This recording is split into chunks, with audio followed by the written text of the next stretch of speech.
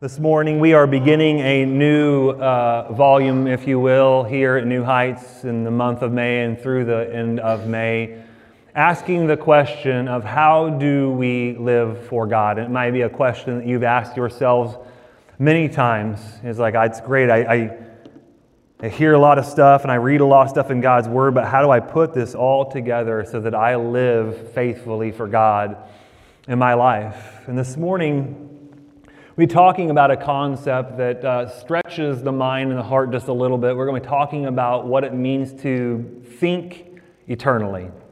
And so often I know it's true of my life, we get so locked into schedules and things and stuff in this life and on this world, and we don't think very much about forever. That's eternity, forever. And I would think, and I believe that probably if we're going to be living in eternity one way or another, and I would hope for all of us that we would make a decision that we live eternally with Christ, that we would want to really, really prepare for that. Really, really know how to get all of our mind and emotions and our thinking and our focus in an eternal direction. And this morning I start with a story of two lives, two very different lives. If you were to turn off the bustling streets of Cairo, Egypt, and down a very nondescript alley to an overgrown graveyard for American missionaries, you would eventually come across a tombstone commemorating the life of William Borden.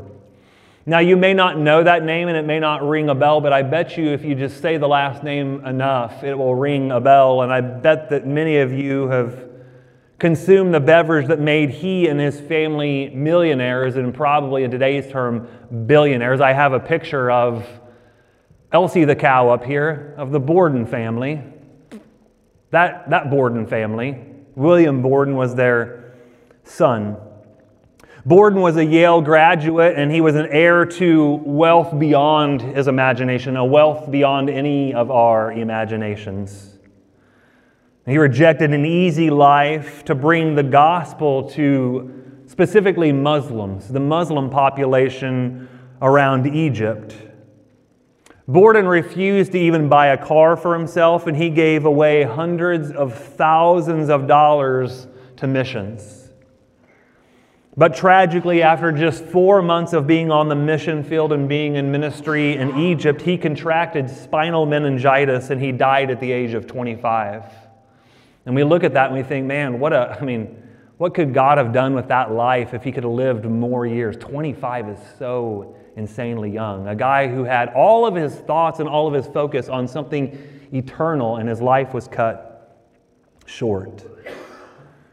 On Borden's tombstone, after lauding his love for God and his sacrifices for missions, and especially for the Muslim population, there is an inscription on his tombstone, if you were to go there today, that says, "Apart from faith in Christ, there is no explanation for such a life."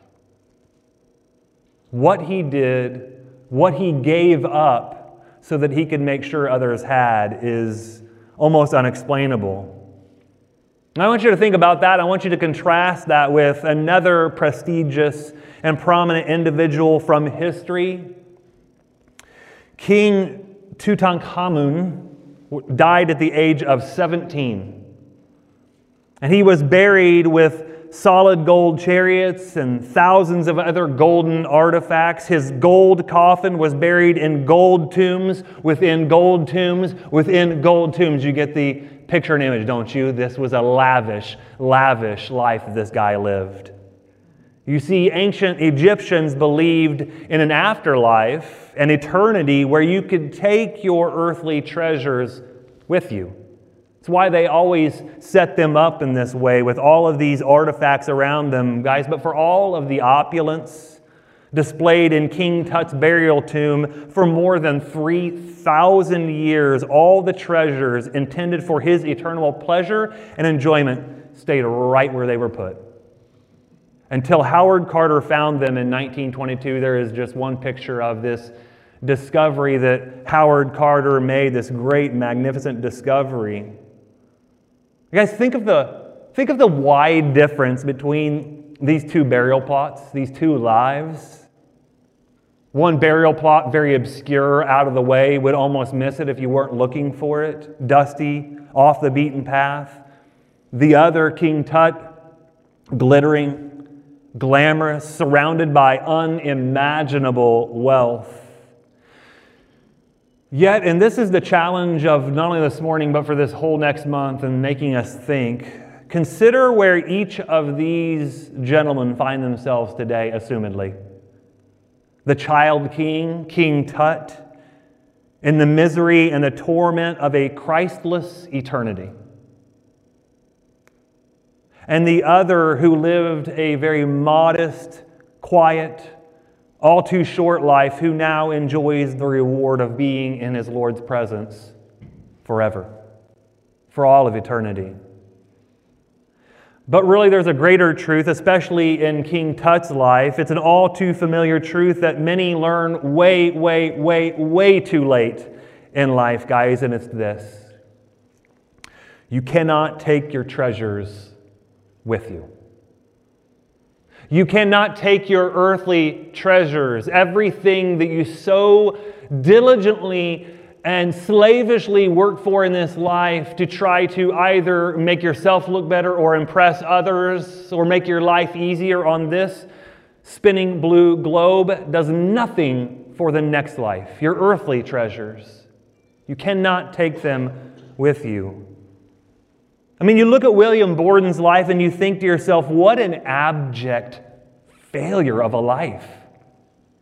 And to most people who would look at that, to most people in the world who would look at William Borden's life, they would like, are you crazy, son? Why would you give up everything for nothing? Oh, it seems that way that he gave it up for nothing. Actually, Borden's life was triumphant. Not a failure, it was triumphant because of the fact that instead of leaving treasure and losing it all, earthly treasure here, he was instead sending his treasure ahead for eternal purposes and kingdom use. Which this morning brings us directly to our text for this morning. And Jesus teaching on the power that our stuff and that our things can have over us and how that oftentimes hinders our eternal perspective. If you will, please turn to Matthew chapter 6. We'll spend time this morning in Matthew chapter 6, and I'll say it a few times throughout the sermon. We will, in 2 weeks, return to Matthew chapter 6 again because there is so much in this section. We are only going to read the first few verses of this section in this teaching on money and possessions and treasure. And Jesus starts in Matthew chapter 6, verse 19, and he says this: "Don't store up treasures here on earth, where moths eat them and rust destroys them, and where thieves break in and steal. Instead, store your treasures in heaven, where moths and rust cannot destroy, and thieves do not break in and steal. Wherever your treasure is, whatever it is that you adore and you give your life to, there the desires of your heart will also be. Your eye is like a lamp that provides light for your body. When your eye is healthy, your whole body is filled with light. But when your eye is unhealthy, your whole body is filled with darkness. And if the light you think you have is actually darkness, how deep that darkness is. No one can serve two masters, for either you will hate the one and you will love the other, you will be devoted to the one and you will despise the other. You cannot serve God and be enslaved to money." The word used in some translations there is the old word mammon. That word actually came to be and meant some sort of an idol that we have in our lives. It is not always just moolah and money. It's whatever has our heart. Now, this may come as a surprise to many people, but this section, these verses that I just read here in Matthew chapter 6 are really actually pretty typical of Jesus' overall teaching. And I know it's happening right now in some people's minds and in their bodies. They're squirming a little bit because they're like, oh my land, he just said the word money.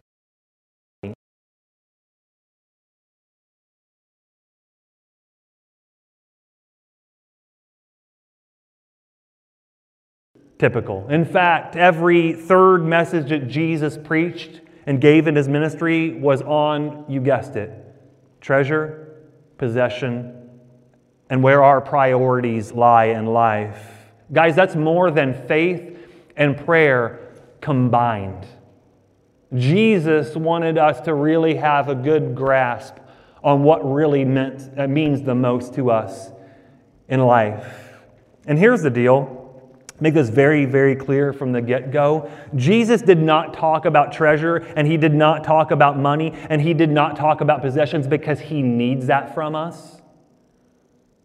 He talked about those things because he knew that what we do with our stuff and how we relate to our stuff is the best indicator of where our hearts are, where our priorities lie in life. I would say this way, guys, that Jesus doesn't want and doesn't need our stuff, but Jesus wants every bit of our hearts. Do you hear that? Like, I want to be clear about that.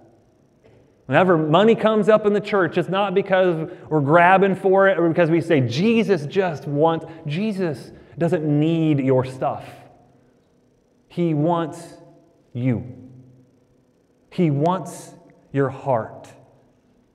And oftentimes, guys, what so tragically happens in life too many times is that stuff stuffs out the priority of Jesus and God's kingdom in our life. And what Jesus says here in the first few verses of this section is essentially the heart always goes where the money and the treasure and the possessions flow. You want to know what really means the most to somebody? Just follow where their most precious possessions and what they are to them. That will tell you where their heart is. Our heart always follows. It always stays devoted to our most treasured things. Now, here's the deal.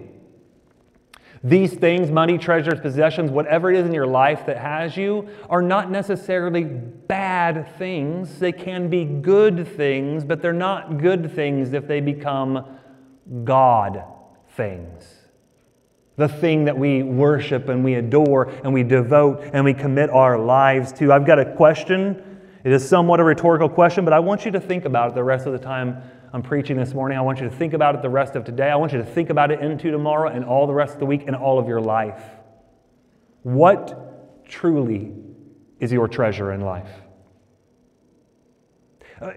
If you need some help conjuring up what that might be, think of it this way. If you knew that you could possibly lose everything in one moment, what is it in your life that you would have close to you? I mean, that thing, honestly, tangibly, that you might have like on your nightstand next to you. Like in the case of a fire, I can grab this quick and get out of here. This is really, really important to me. Whatever that is, guys, whatever those things are, no matter how silly or how serious those things might be to you, that is your treasure. That's what holds most importance to you in your life, has the most sway in your life, will influence and direct you in your life. To put it another way, the value that you place on something, or sometimes it's actually a someone, how great that treasure is to you is shown by what you will give up for it. Go to any length to make sure that you get it. Sacrifice everything to show that it is your greatest possession. Guys, where we store our treasure is inevitably where your heart and your time and your interest and your passion and your priority will be. I love the way that C.S. Lewis says it. Very simply, he always has a way of doing this. C.S. Lewis says, temporal, earthly treasure has a way of knitting a man's heart to this world. Well, friends, we're not made for this world. We're only just passing the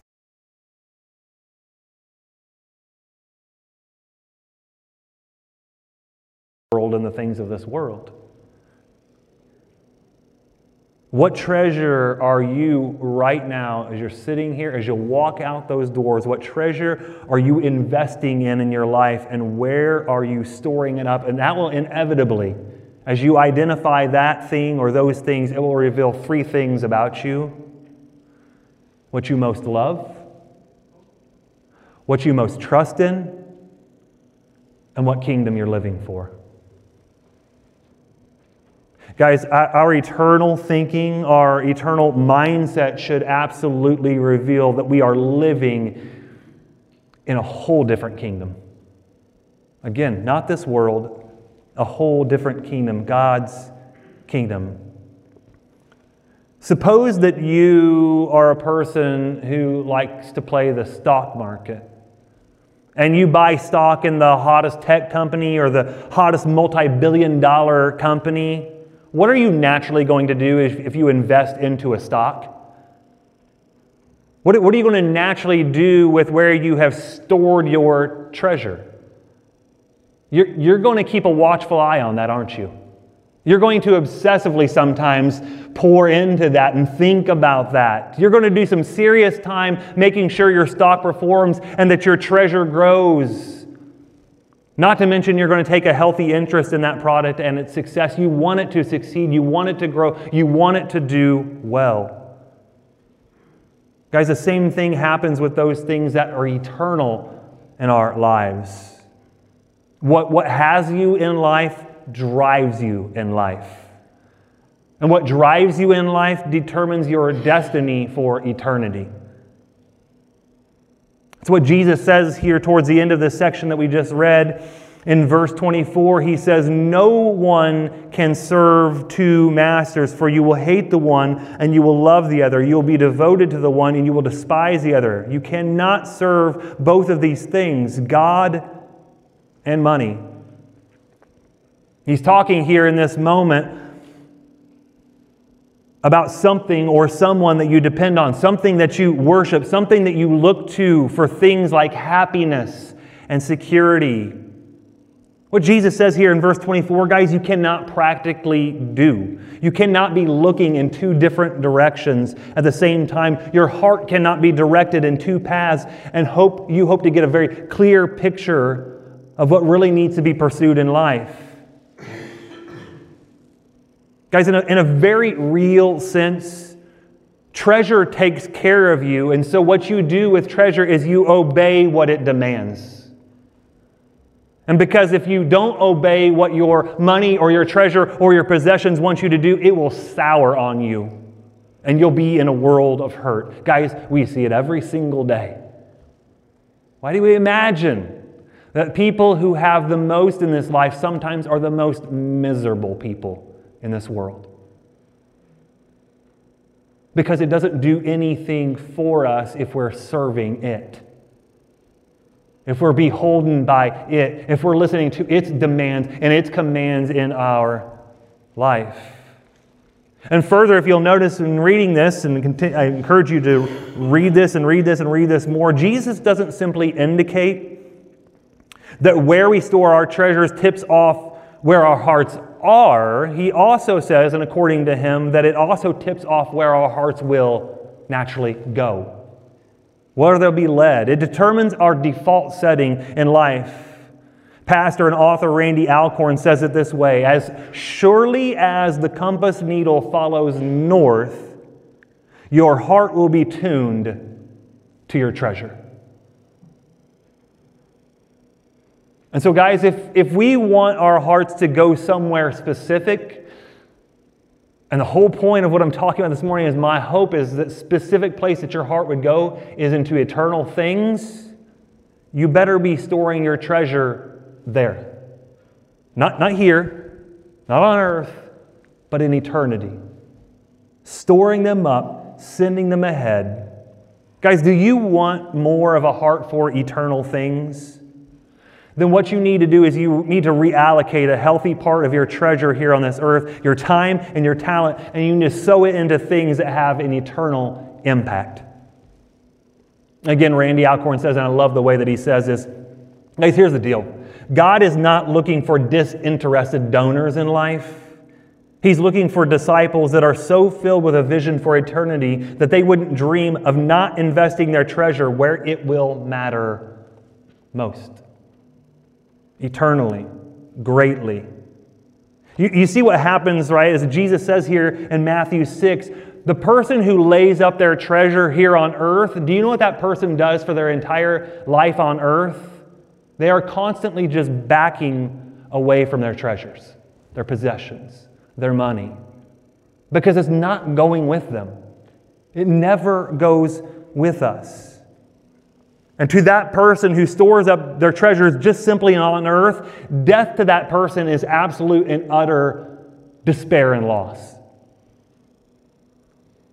But the person who lays up and sends on ahead their treasure in heaven looks forward into eternity, moving daily toward their treasure, not away from it, toward. To him and to that person, death is absolute gain. The person who spends their life moving away from their treasures has reason to despair, but the person who spends their life moving towards their heavenly treasure has reason to rejoice. That's why Paul would say in Philippians chapter 1, verse 21, he says, "For me to live is Christ, but to die is" what? Gain. Like if you've ever read that before and you're like, this is really weird, Paul, what are you talking about? Paul has eternal thinking always in his mind. And what would happen, guys, if rather than dreading or resenting Jesus' teachings on treasure and money and possessions, again, there's some of you probably in your mind that are, oh boy, here we go again. You welcomed them.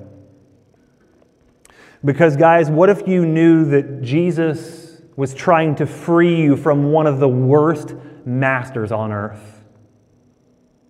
And you have the focus of one of the greatest joys of life, eternity with Jesus forever. Guys, if you know eternity is coming, and can I just let you in on a little secret? It is. It's coming. And I hate to be so bold and forward, but the eternity is coming for every single one of us in two forms. Either separation from God forever, in eternal despair and torment, or eternity with Jesus forever, in worship, in adoration, in enjoyment, in satisfaction, in richness. And if you know that eternity is coming and that compared to eternity, this life is only boop, a blip, a blink of an eye, a mist, a vapor, then why in the world would we invest all of our resources, all of our time, and all of our energy, and all of our worry, and all of our anxiety here on this earth, earthly things? Guys, you came into this world with what? Nothing. You were naked. You were helpless. You didn't have a penny in a bank account anywhere. You know what you go out with in this world? Boop, the same thing. Nothing. But while you can't take anything with you, you can send it on ahead and have it wait on you. Guys, what you invest in this life, your time and your energy, your resource and your talent, and eternal purposes is stored up for you. It is banked for you in heaven for all of eternity. Not just for like one day and I'll get there and I get to enjoy it all and be done. No, for eternity it will go on and on and on. Guys, investing in earthly things and temporal things and things that are dissolving and fading away is like it's like this. Imagine I said to you today, Dan Milborn, I am going to give you a 5-minute shopping spree in the Apple store. Yeah, I know, like he's on. He's ready to go. He's like, where? Show me.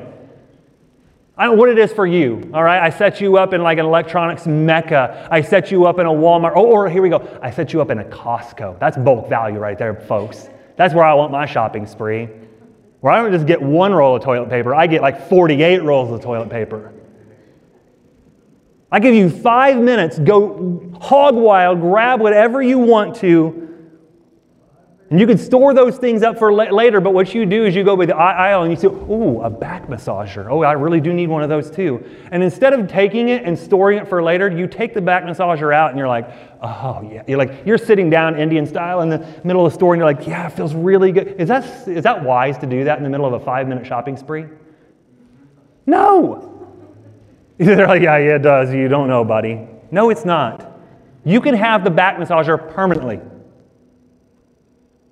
But that means forgoing some of the enjoyment of it temporarily while you're on that 5-minute spree. Guys, that's pretty much what we do when we use our time and our energy and our resources and our treasures to maximize our enjoyment in life now. We are wasting for a few brief moments what we could be enjoying and investing in eternally. Again, I bring us back to my friend Randy Alcorn, and this is my favorite quote that he has here. Guys, for us to accumulate vast earthly treasures in the face of inevitable future of eternity is equivalent to stockpiling monopoly money. And it's not just wrong, and he says it. It's right, folks. It's stupid. I would have used the word foolish. That would have been a softer way to say it, but he just wants to go right at it. You guys understand that, right? To do the things that most of us do in this life and to spend our time and our resources in the way that we spend them is like storing up and saving and hoarding and squirreling away monopoly money. It doesn't do a bit of good. It's foolish. And what I want to take some time to work through is to ask 3 questions that I believe are answered here in Matthew chapter 6 in these few verses that we read at the opening today. And the first question is this: how exactly does money, how exactly do possessions and treasure exercise power over us? Because we understand that they do, but how that tricky little thing like money do that to us? Jesus says in verses 22 and 23, I want to direct your attention there again. Your eye is like a lamp that provides light for your body. When your eye is healthy, your whole body is filled with light. But when your eye is unhealthy, your whole body is filled with darkness. And if the light that you think that you have is actually darkness, see guys, there are many people in this world. There might be people in here this morning who are sitting and listening to this, and you're like, my life's great. I got a lot of light in my life. But you get to the end of your life and you found out that you've spent all of your time sowing into the wrong things. That's darkness. A deep, deep darkness. And he says here what? How deep that darkness is when you come to realize that. You know what Jesus is really talking about, and what Jesus really talked about so much in his ministry was greed and materialism.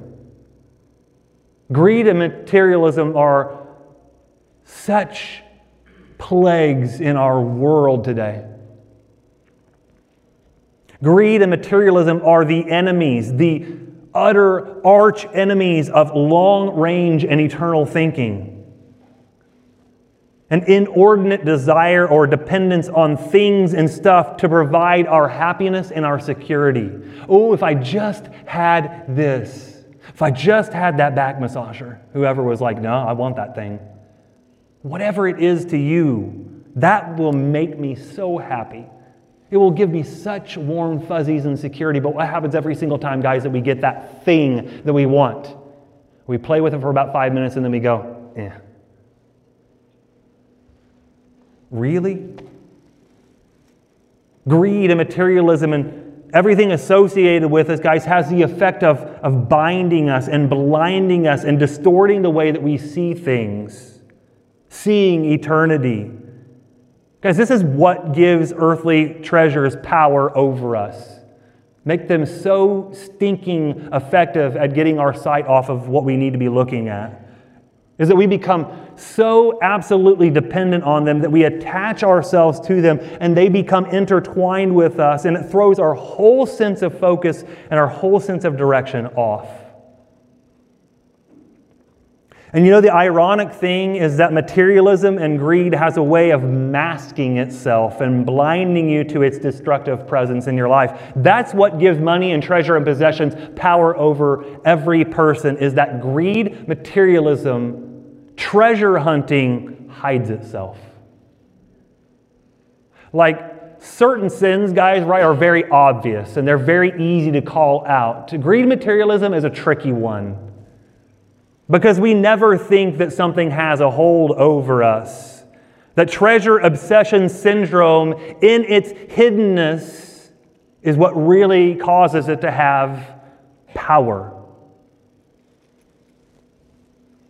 And what Jesus says here again in these two verses, 22 and 23, guys, is our perspective on eternity, on forever, is directly linked to a good eye. Can we recognize the goodness and the generosity of God, or do we have what he would call here a bad eye? You become the source of goodness in your life. The things in your life become the source of goodness. And the treasures become security for goodness. And we take on the thinking and the position of, I just need a little bit more. We become Scrooge McDuck. We swim. I remember watching, what was that show when I was growing up? DuckTales, that's what it was. And the opening montage, Scrooge McDuck is in his money and he's like swimming in it.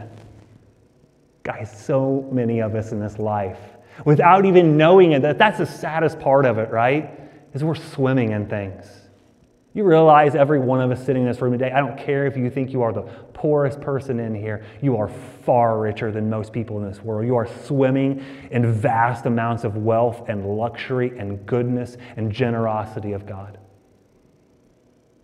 That's the how, but why does money, treasure, possessions exercise power over us? That's what Jesus says in verse 21. Wherever your treasure is, there the desires of your heart will also be.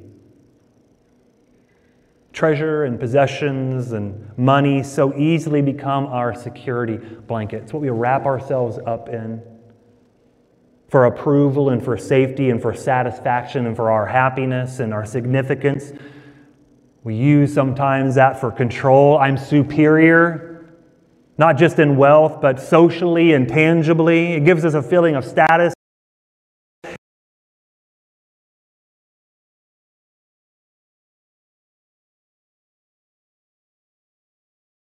Fitting in, I'm just like the Joneses. Guys, treasure exercises power because it can so easily, what Jesus says in verse 24, master us. It can so easily grab our heart and direct our heart in ways that it should not go. But it makes us feel so good. And it makes us feel so secure. And let me just say this here at this point. And Jesus, I think, says this in so many different ways and so many points in his ministry. Guys, money is a wonderful servant, but it is an absolutely terrible, terrible master. You do not want your stuff barking out orders at you. That is a very backwards way of living. One comedian says it this way, and I think many of us can probably relate with this. Money talks, but what it mostly says to me is, goodbye. Is that how it feels most often in life? What Jesus is ultimately saying here, guys, and what we'll talk more about throughout this month, is that money gives us orders. It bosses you around. You end up serving the master of money. But what if we have our priorities right, guys? There is only one boss. There is only one authority. There is only one who is truly in control, God himself. You guys know, there are so many people and even Christians who dread the thought of leaving this world. Why? Because so many people have stored up their treasures on earth, not in heaven.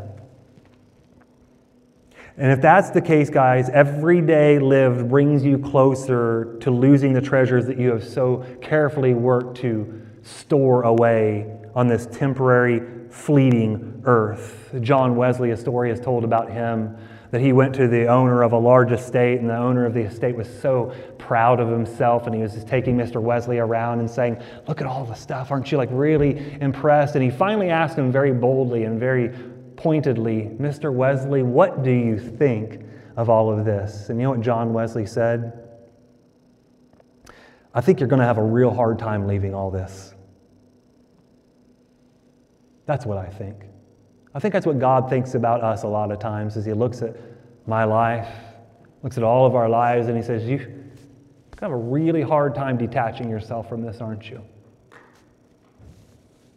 A man by the name of Addison Leach says it this way, and I think this is a great way to see it, is that we are on this ball of rock we call Earth, moving through space and time, and who knows if we'll run into something will run into us, but even if we don't, there is what he describes a trap door at the end of our existences. We will leave this earth seemingly through a trap door. And when we do fall through that trap door, we will either be caught by the everlasting arms of the Father, or we will not be caught at all. Nothingness. And what he says off of that is, when we face that, do we think that wealth and status and security that we've sought and we've strived for, we've served in this life, is going to do us one bit of good when we come to the end?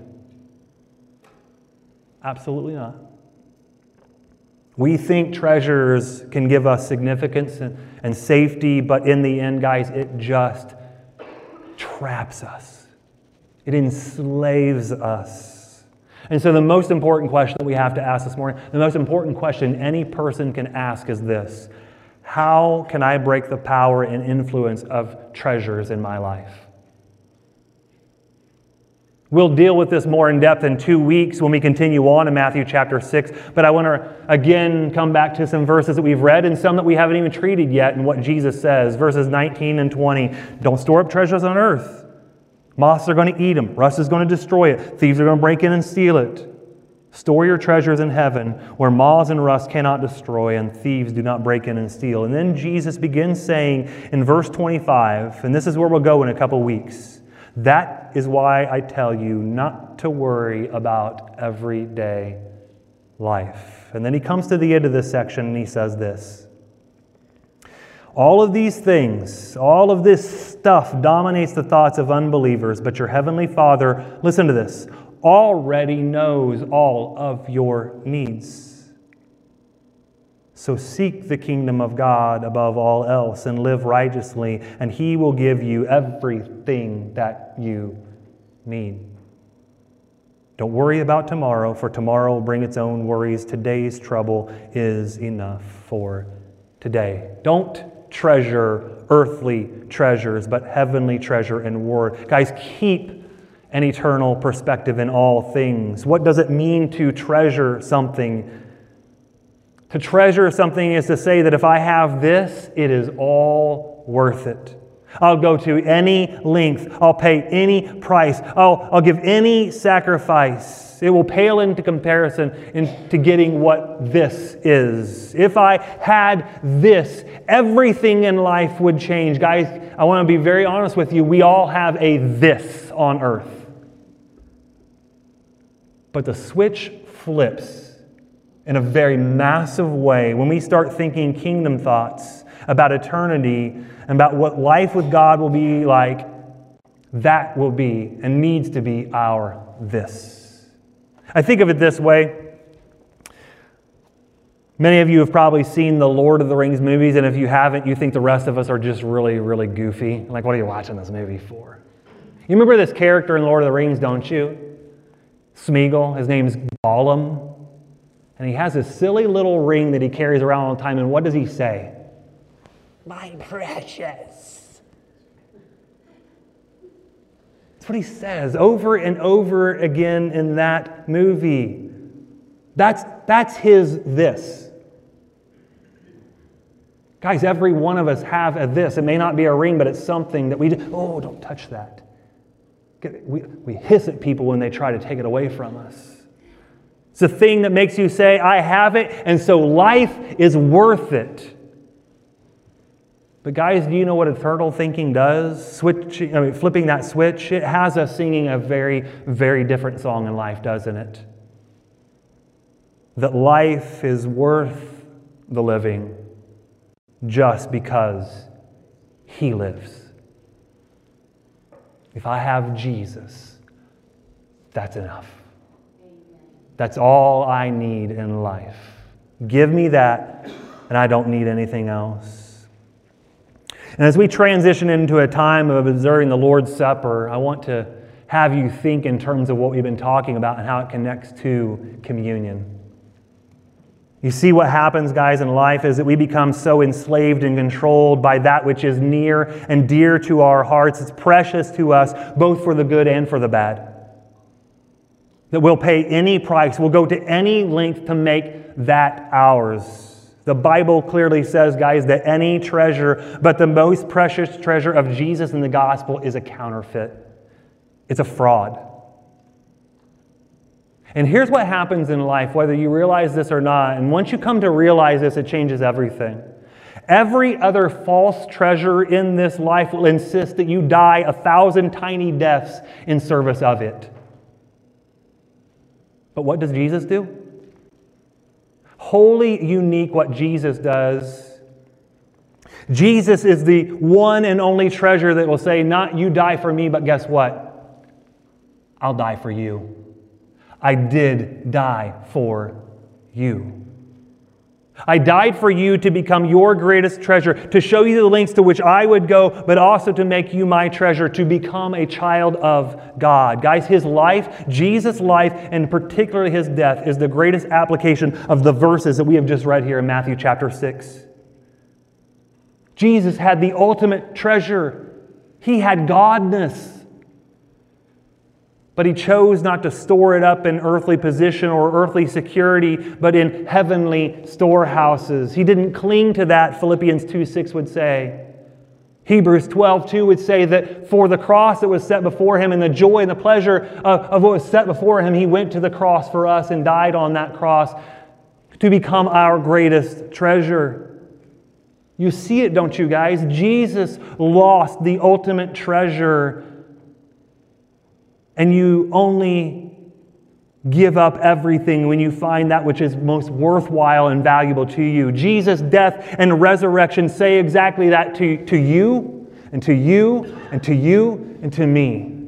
Jesus says it over and over again. He wants us to hear it in our lives. You are worth it. Jesus says, I went to every possible length that I could to show you that you are treasure to me. Jesus says, I gave up everything to gain you because you are precious. And because of that, guys, He has made us children of the King. And guys, that is something. That is the only thing that's worth treasuring. So the question, I think, guys, at the end of all of this is where we started. What are your priorities in life? What are you really going to live for in life?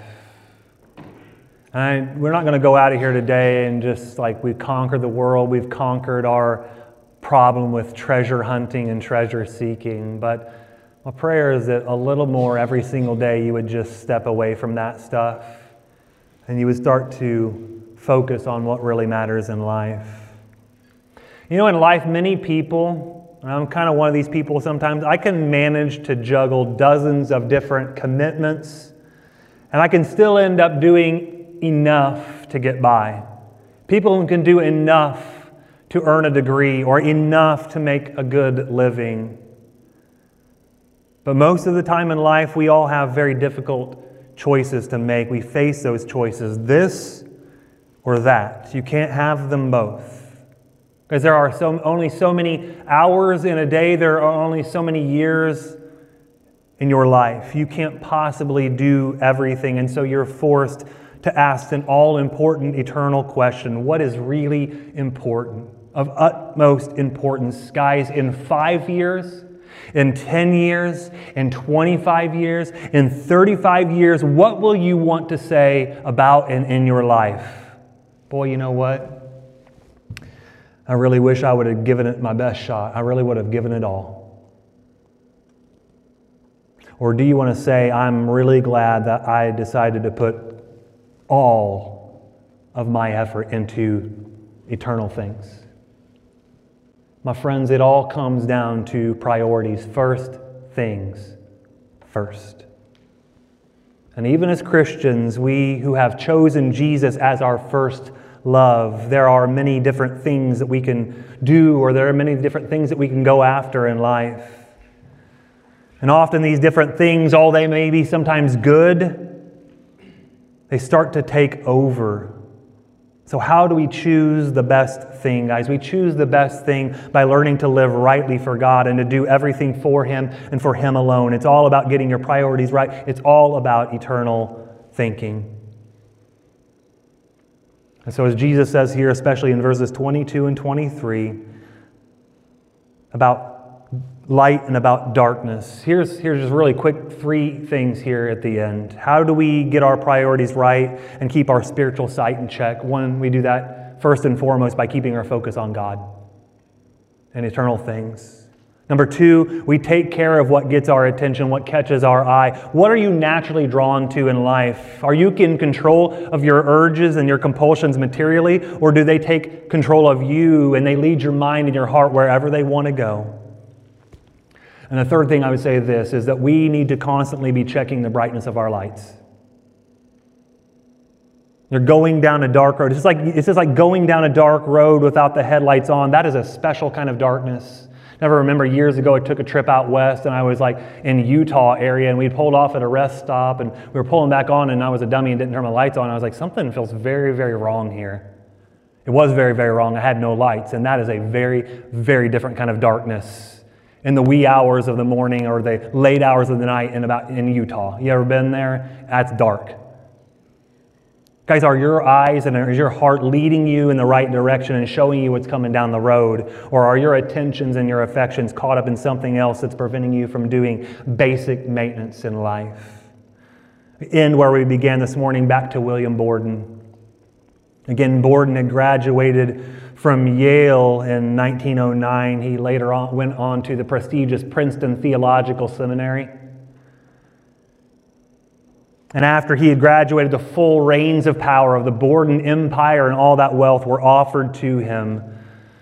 But while he was in college, he had become a Christian. He had become so overwhelmed by the gospel that supposedly he had written on the inside of his Bible, no reserves. I'm not going to have any reserves in life. I'm going to have any reservations in life.